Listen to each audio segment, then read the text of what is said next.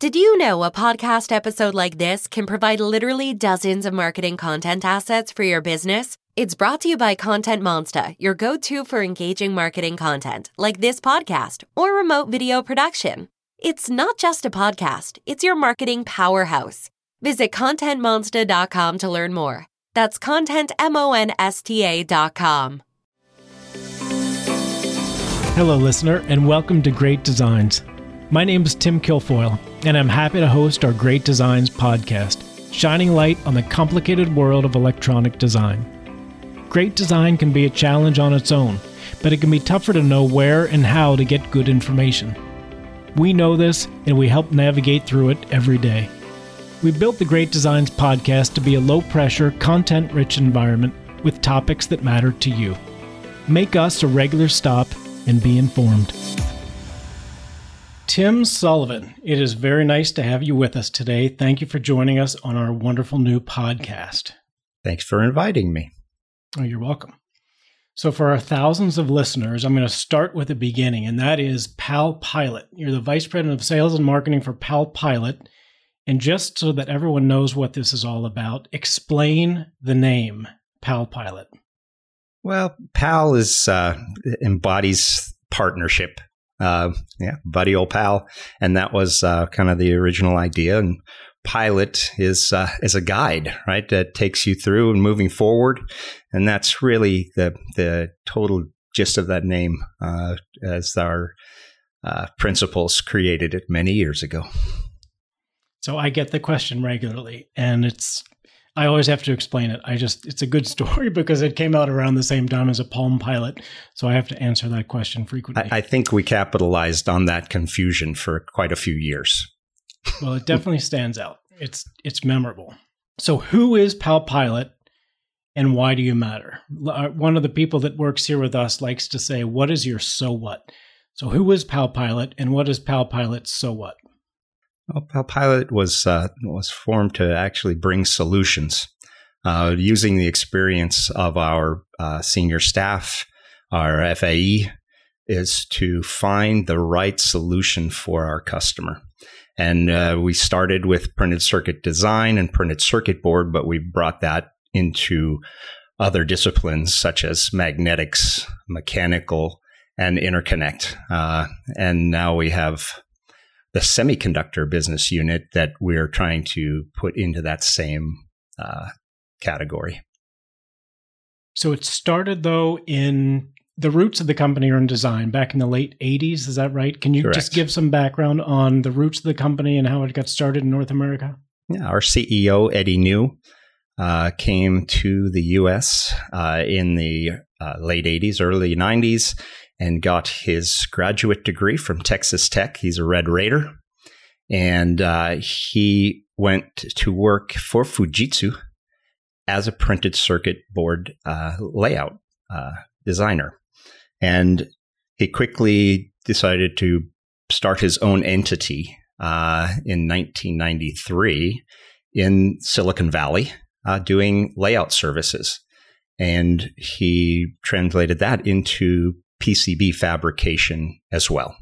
So that's our roots. I joined the company in the year 2000 as we were really building our printed circuit manufacturing capabilities because my background is all circuit boards at that time. So you joined in what year? The year 2000.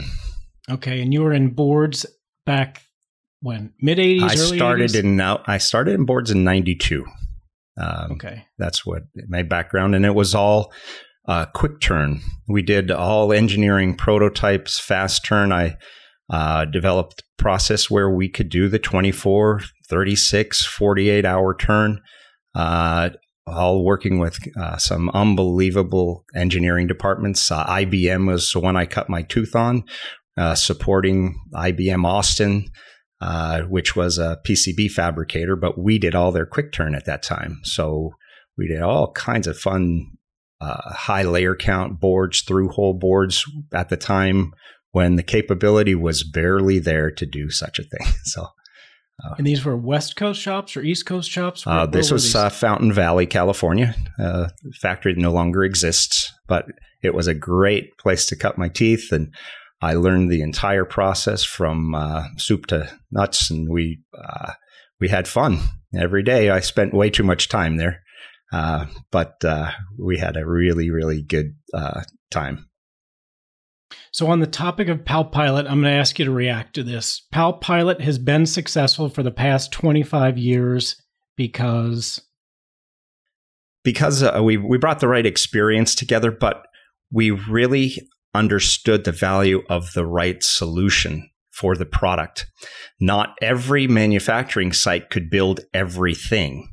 So we really did all we could to analyze the capabilities of each of our facilities and find the right solution for that product with the factory.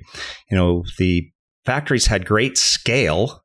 They were huge, but they had very strong products that brought them to where they became successful. Each product attributes really define their capabilities and their systems and quality systems they had. So we did all we could to make sure we were bringing our customer's product to the right facility. And you're talking primarily circuit boards, I know, initially.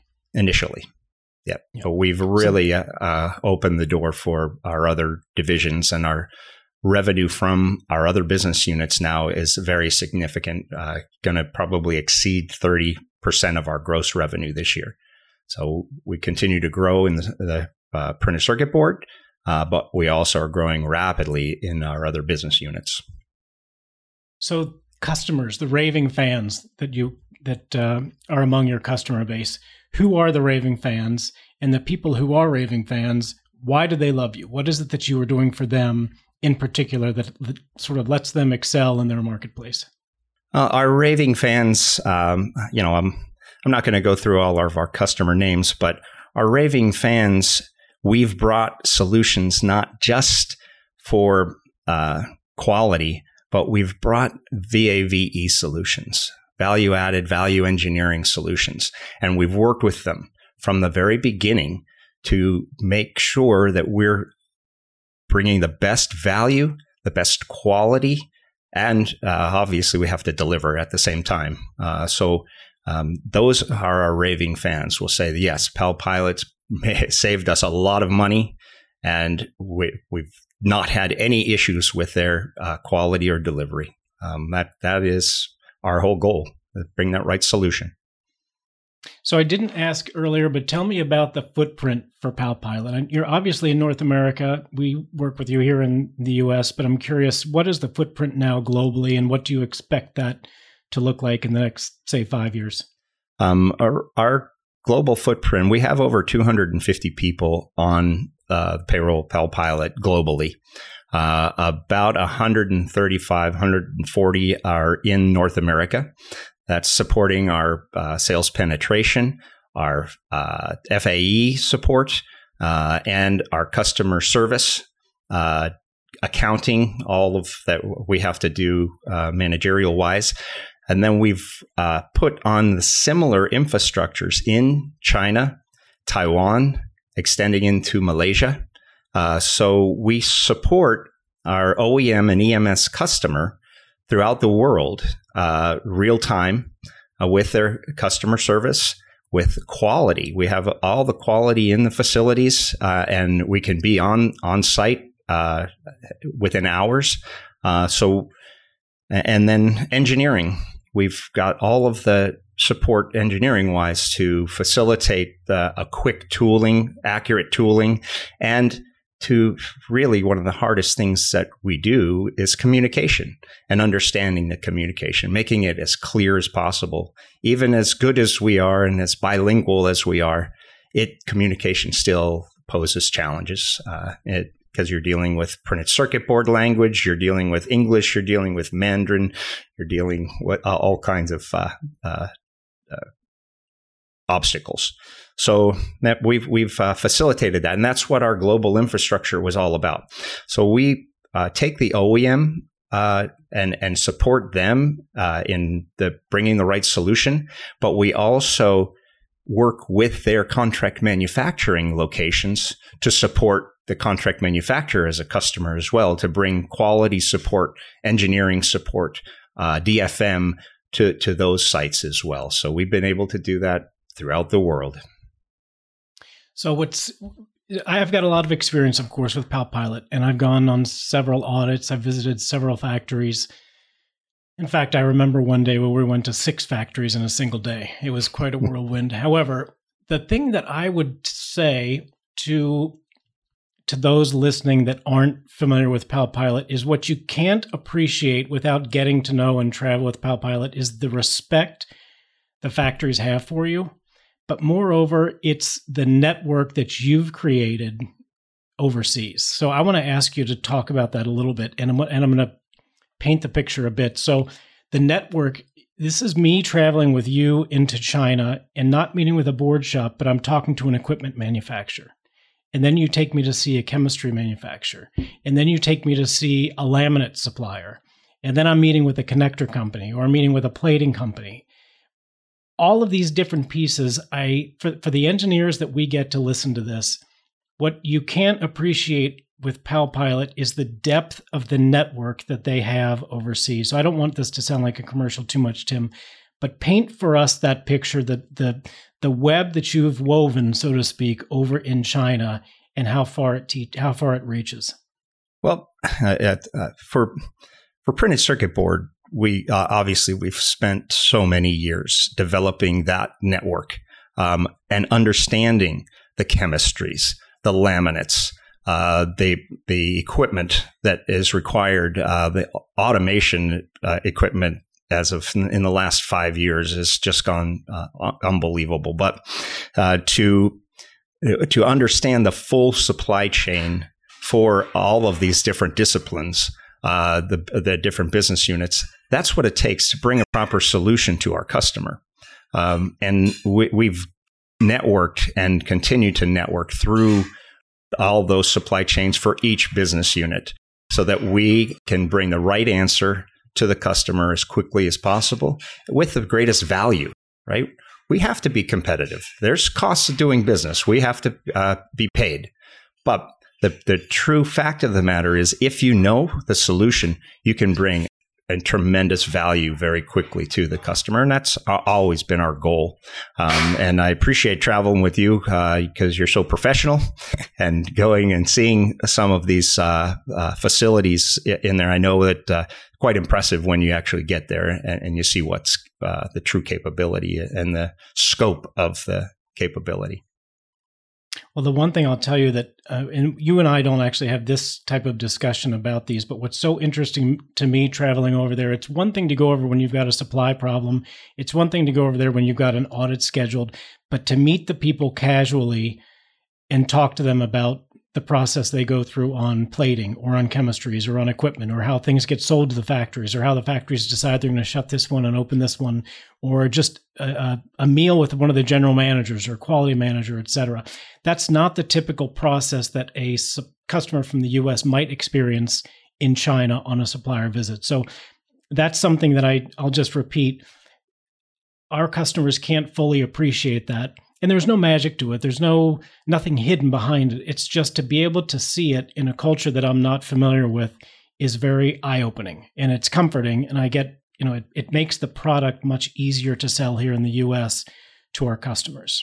So one of the big keys to our during the pandemic, we've had strong growth, and our infrastructure being on the ground in Asia, being able to perform audits, virtual audits, be on site to manage engineering issues, to work through the quality, to quickly respond to quality issues, and have people on the ground has proven so strong. It strengthened our model and our supply chain throughout, because we also are bringing solutions for our factories. And that's part of that partnership with the customer as well as with the factory. We have program managers that go through and work actual statistical models with the facilities in order to get that yield from 96 to 98%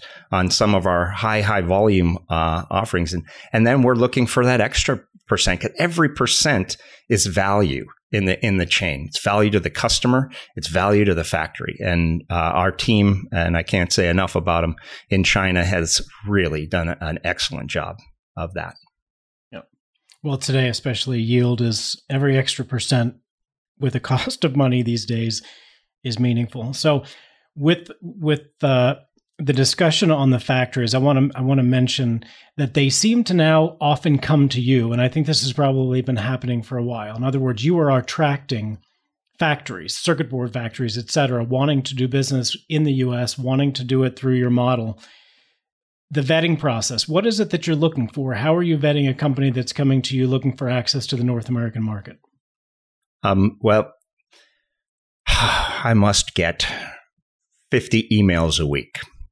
Of which maybe 10% of them are true facilities. The market over there has created a tremendous amount of virtual companies out of Hong Kong and out of Shenzhen that aren't real. So we tend to know who's real in the space, and when we're partnering with them, we're looking for a solution. What do you bring that's different? We're not trying to bring a lot of the same manufacturing capacities.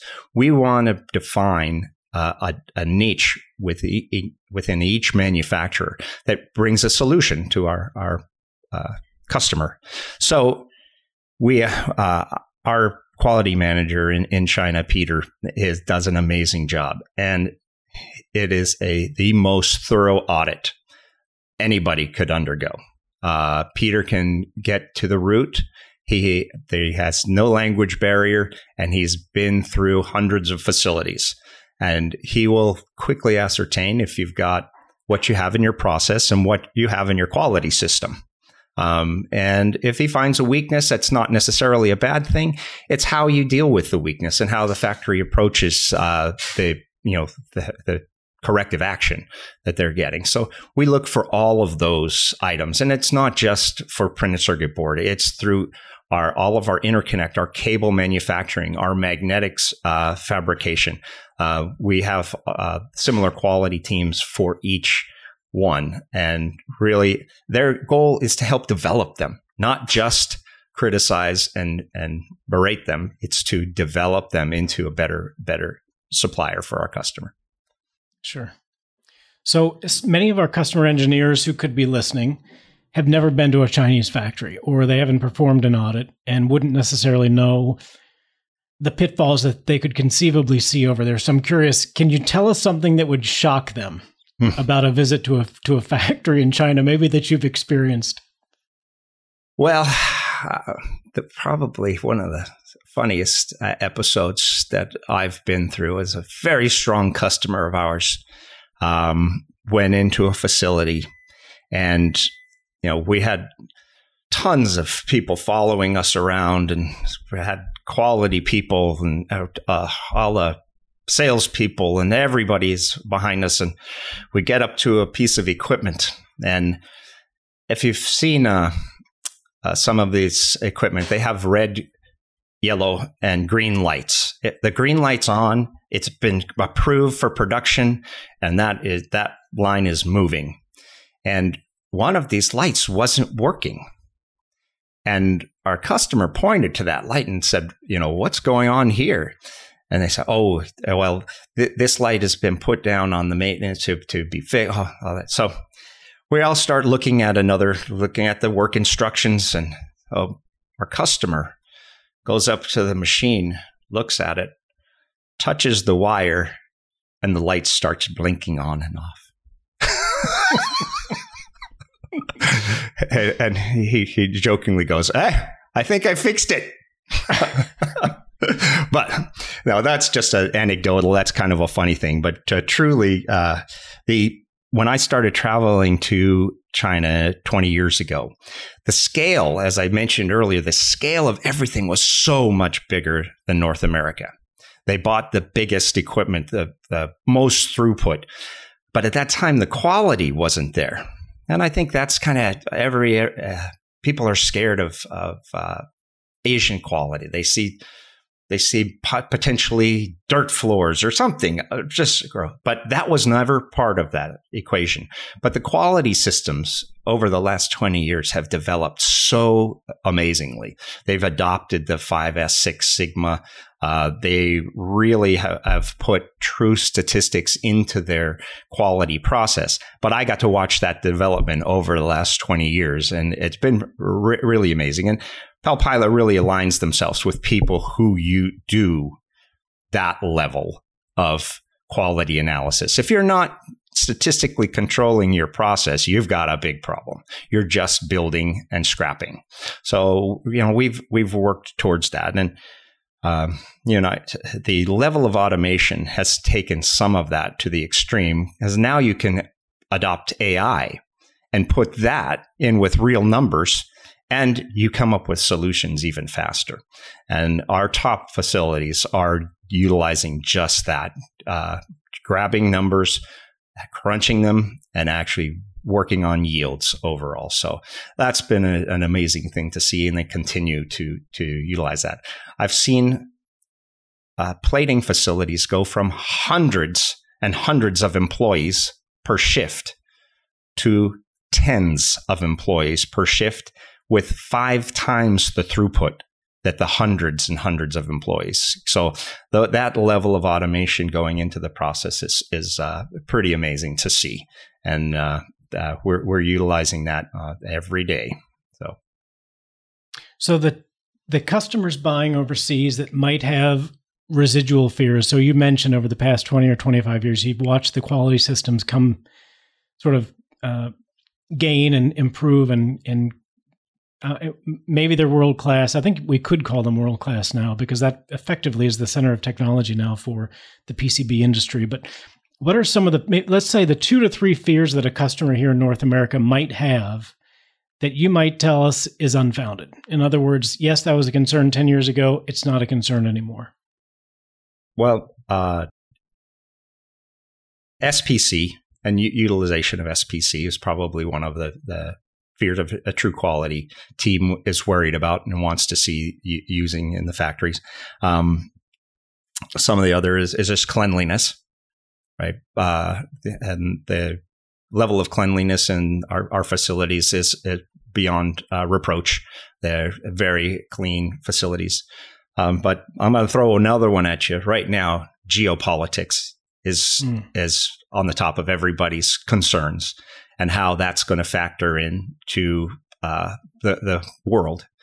So geopolitics is a big concern these days, and we're have capitalized. Obviously, we're Taiwanese by nature, so we've moved and developed and helped develop more capacities in Taiwan and Malaysia and Thailand. So in order to offer people an out of China solution. So, but you mentioned that China is the global center for printed circuit board fabrication, and it remains to be that way because the infrastructure supporting it in China has allowed it to keep costs down.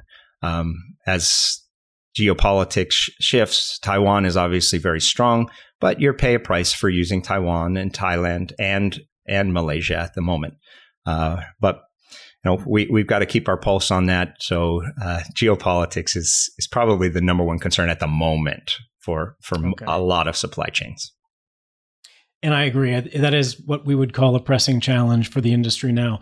If you look away from the social piece of it and maybe more into the, let's call it the mechanical nature, mechanical parts of the industry, is there a pressing challenge within fabrication today? Is there something within the PCB industry that you would say is pressing outside of the geopolitics? Yeah.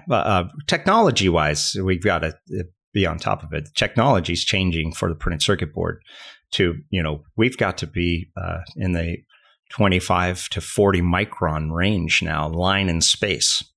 The component geometries are driving this. LED packaging, just chip resistors, they're getting incredibly small.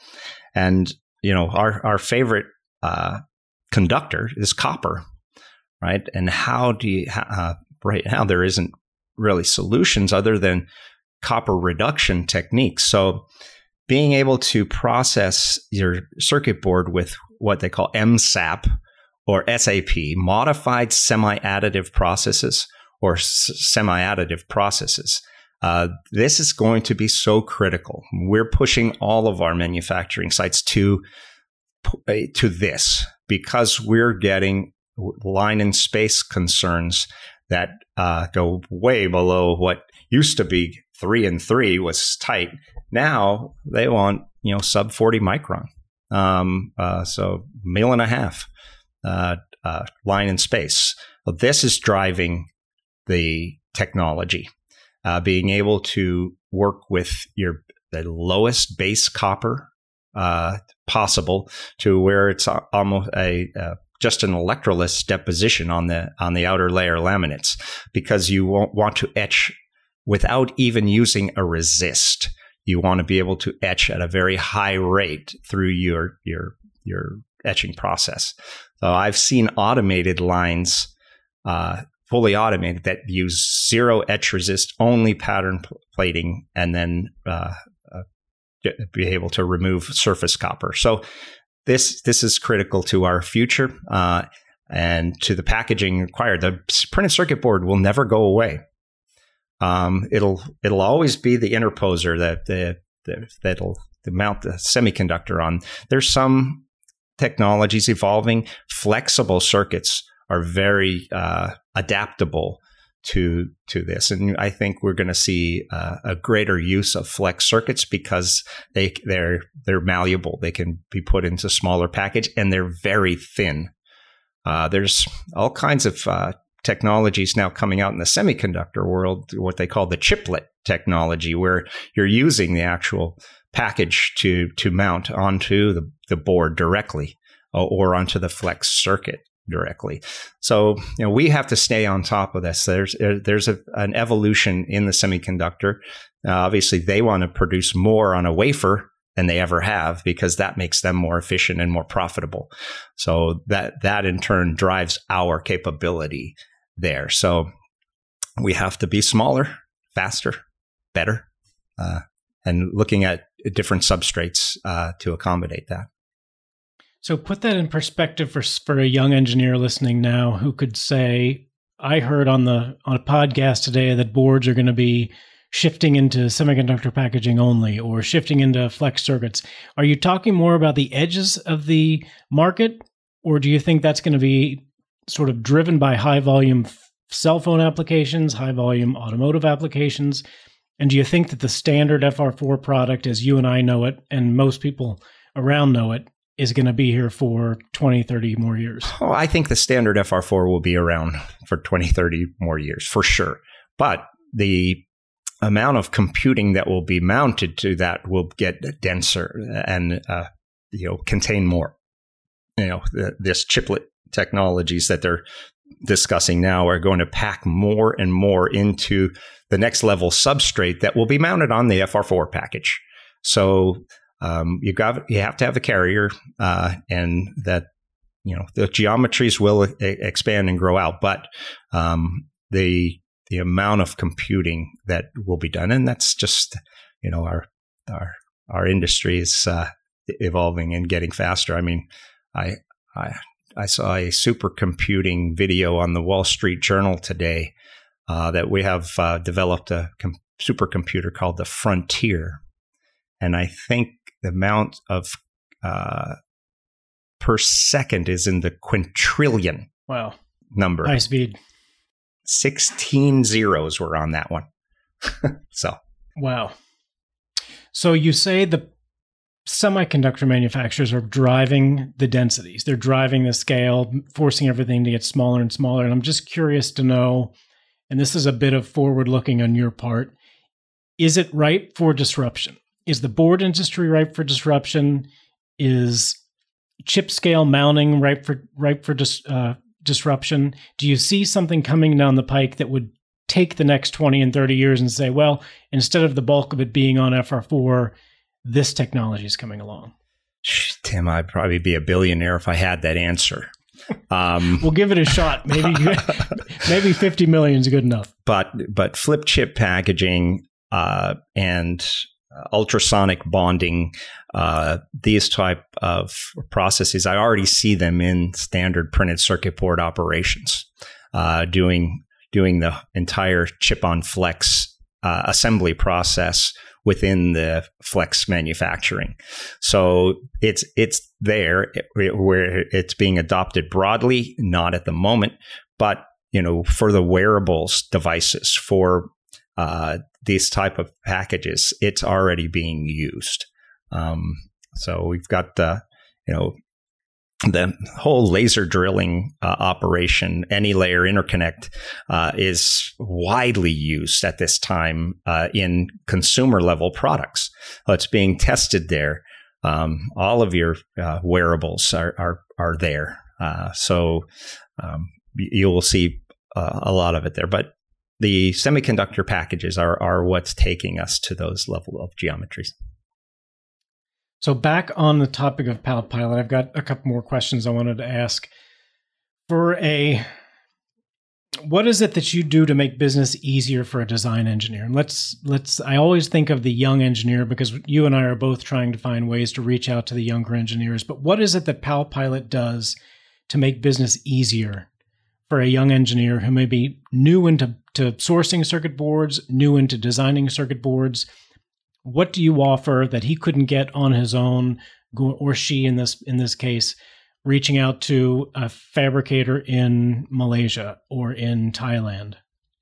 Obviously, we bring our experience and our ability and to navigate the supply chain and the manufacturing. So that experience and my team can bring such good VAVE at the front end.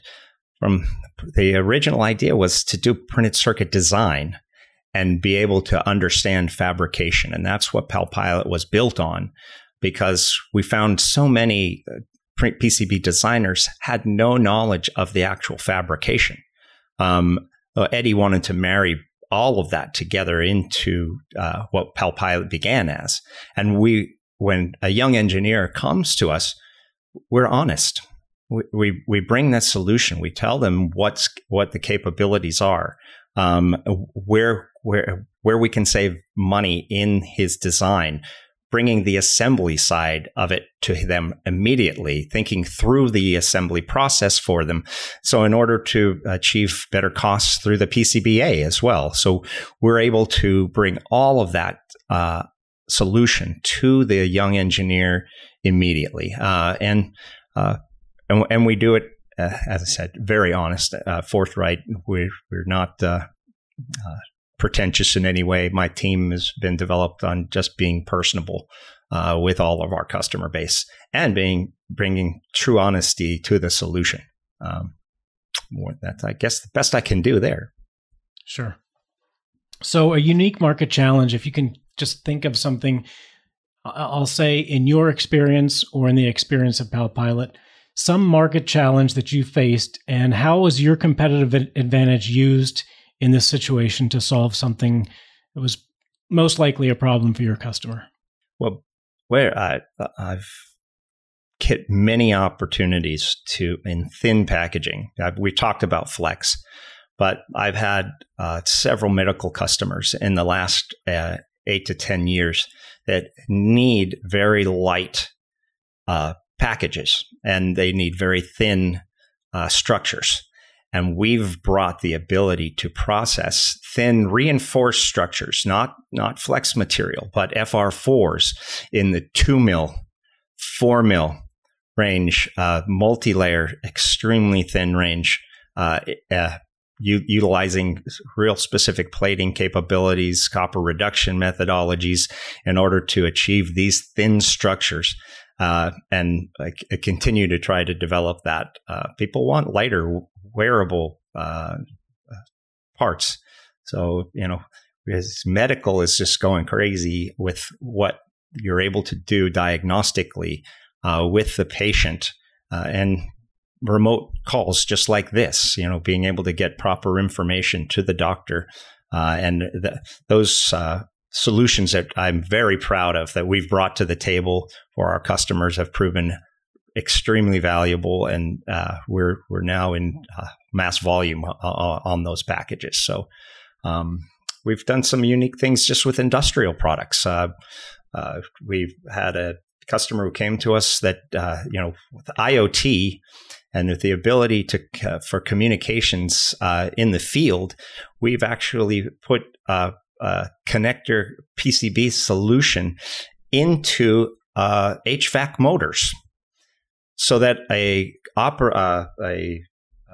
repair person can go up with their device and they can see how many hours this runs. They can grab all the information from the industrial motor immediately.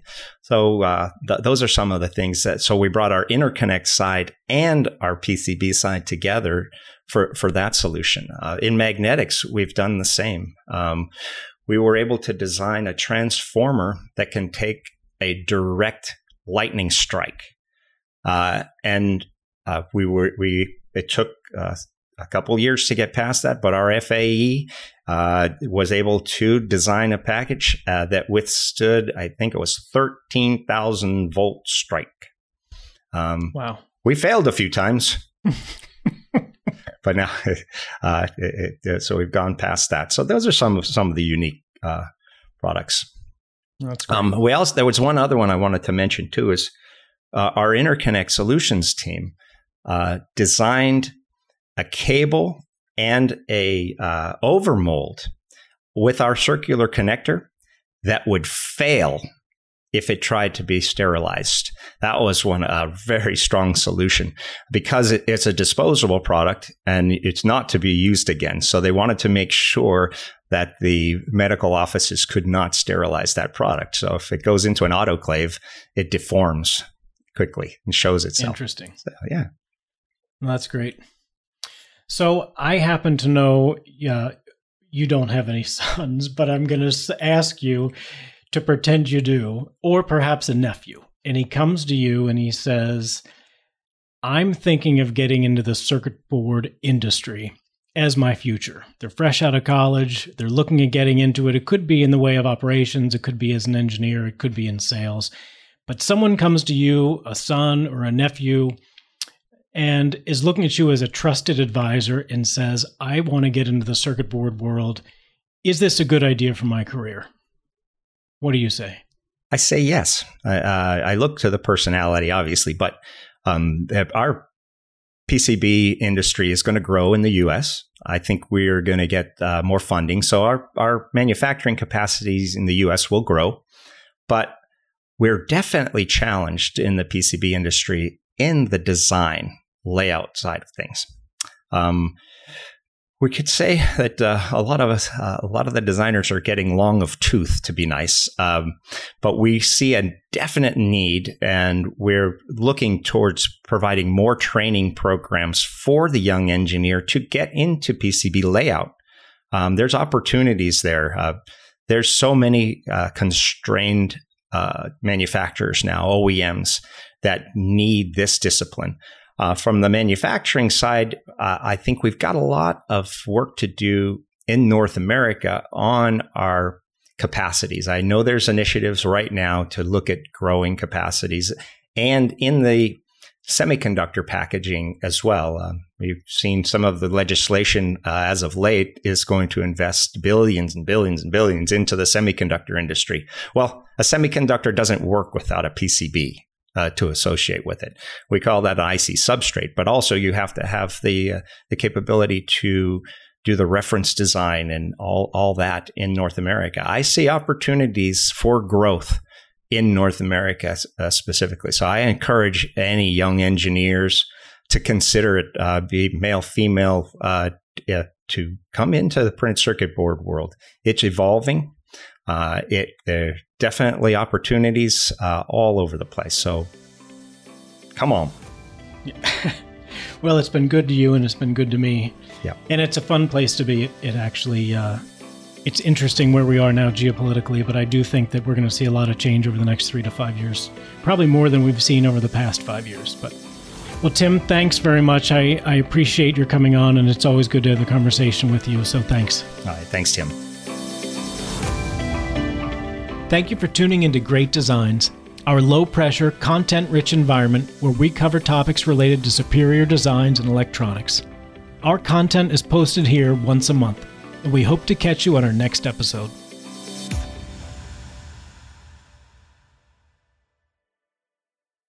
Did you know a podcast episode like this can provide literally dozens of marketing content assets for your business? It's brought to you by Content Monster, your go-to for engaging marketing content, like this podcast or remote video production. It's not just a podcast, it's your marketing powerhouse. Visit contentmonster.com to learn more. That's contentmonsta.com.